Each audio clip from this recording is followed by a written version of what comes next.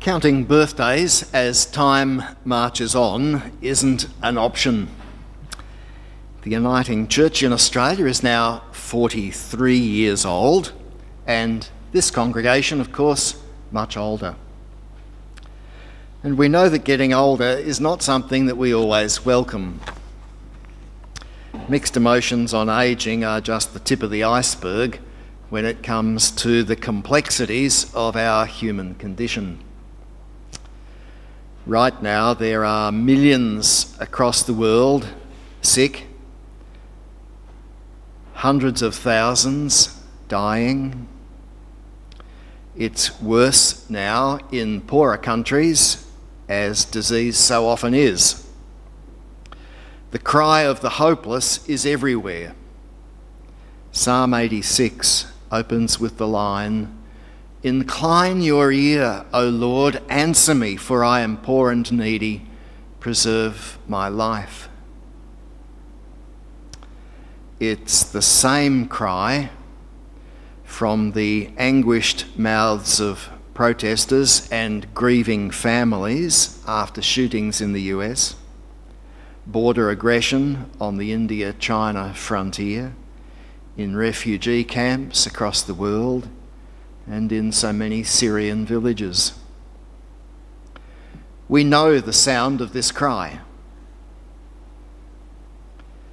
In the chapter of Abraham's story for today, we see a full measure of human complexity. A child and its mother are banished into the desert. Hagar and Ishmael are the second wife and first child of Abraham, and they are banished by this revered patriarch. It's a shocking story of jealousy and callousness. This is the kind of story that critics of the Old Testament so enjoy rubbishing. In the Genesis story, we find two boys happily playing together in an ancient but tender scene. The younger one is Isaac, the long-awaited son of Abraham and his wife Sarah. The older child is Ishmael, son of Abraham and a second wife, whose name is Hagar, a woman who first came into Abraham's household as a slave. Sarah, mother of Isaac, is jealous about her son's half-brother. The jealousy boils up in her until it can't be contained.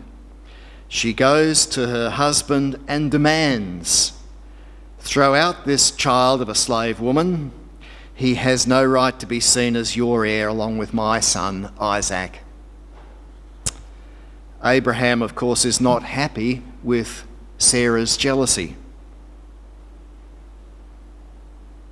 Jealousy's never been an attractive human quality, and it distressed Abraham because he was attached to his son. And it was Sarah who gave her Egyptian slave to Abraham in the first place. But despite his feelings, Abraham takes Hagar and Ishmael, gives them bread and water, and sends them away into the desert. Our current values say this is an outrage. Here, the great man of faith, Abraham, sends one of his wives and small son into the desert with only a bag of water and some bread. What sort of hero of faith is this? Does God condone these actions? The story resonates, I think, perfectly with the often ugly reality of the world as we still know it. Racist jealousy and cruelty have not exactly been absent from our world over these last 50 years. The ethnic cleansing in Bosnia and Kosovo, massacres in Rwanda, attacks and slaughter in Syria, prejudiced police brutality, shameful treatments of ethnic minorities, Indigenous people, LGBTIQ folk, and on it goes.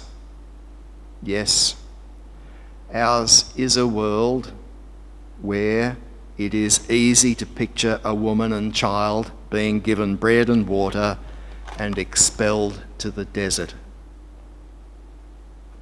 But to think of it being perpetrated by Sarah and Abraham as a great mother and father of God's chosen race, that's difficult to swallow.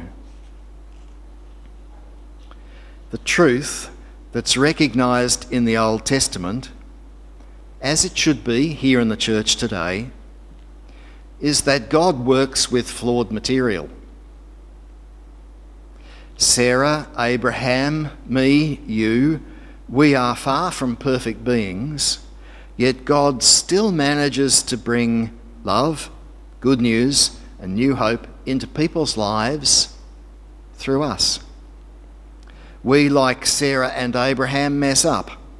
We hurt those we love, even in the church sometimes.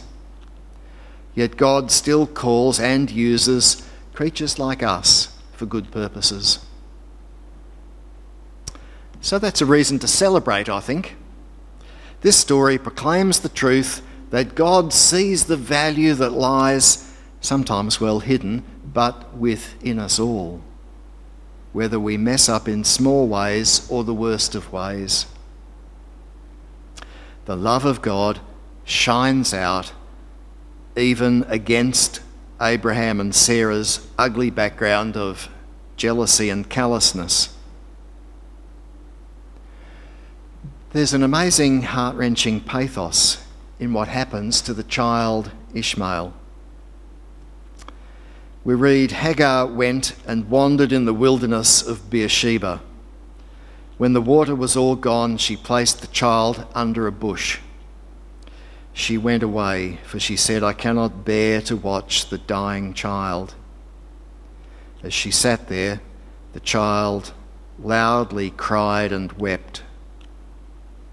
But then God heard the voice of the child, and the angel of God spoke to Hagar from the heavens.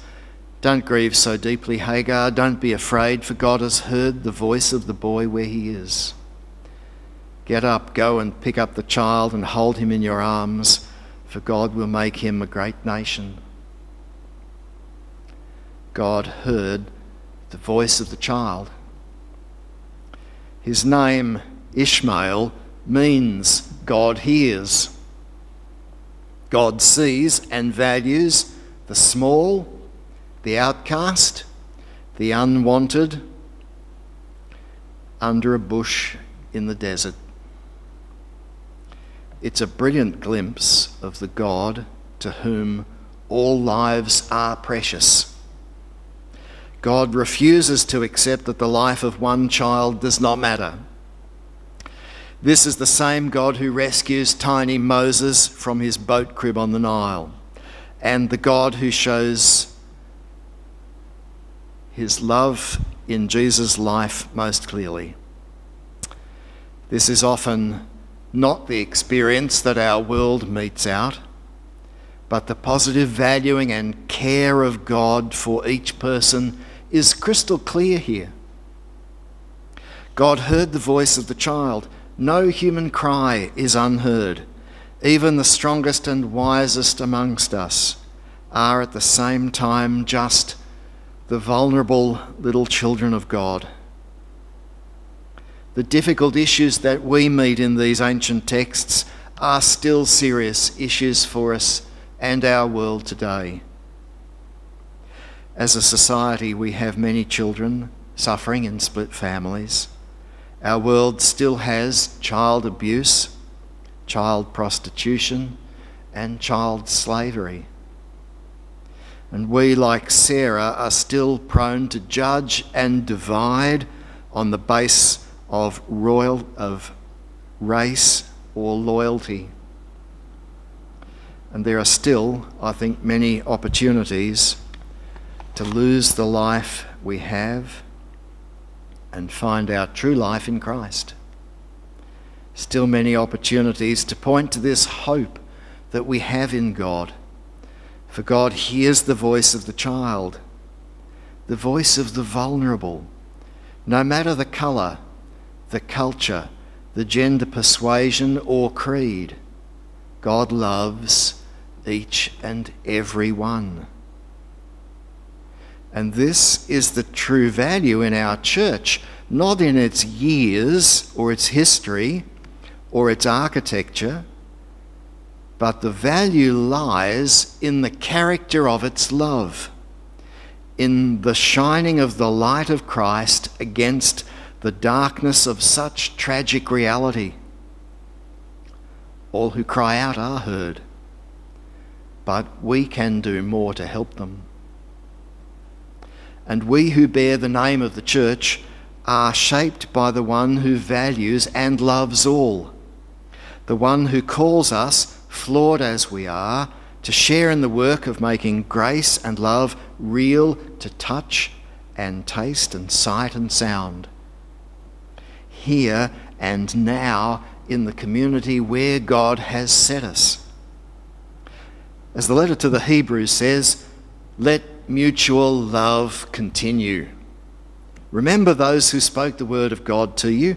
Consider the outcome of their way of life and imitate their faith. Jesus Christ is the same yesterday, today, and forever. Thanks to God, then, for this marvellous and all-inclusive reason to celebrate God's good news. Amen.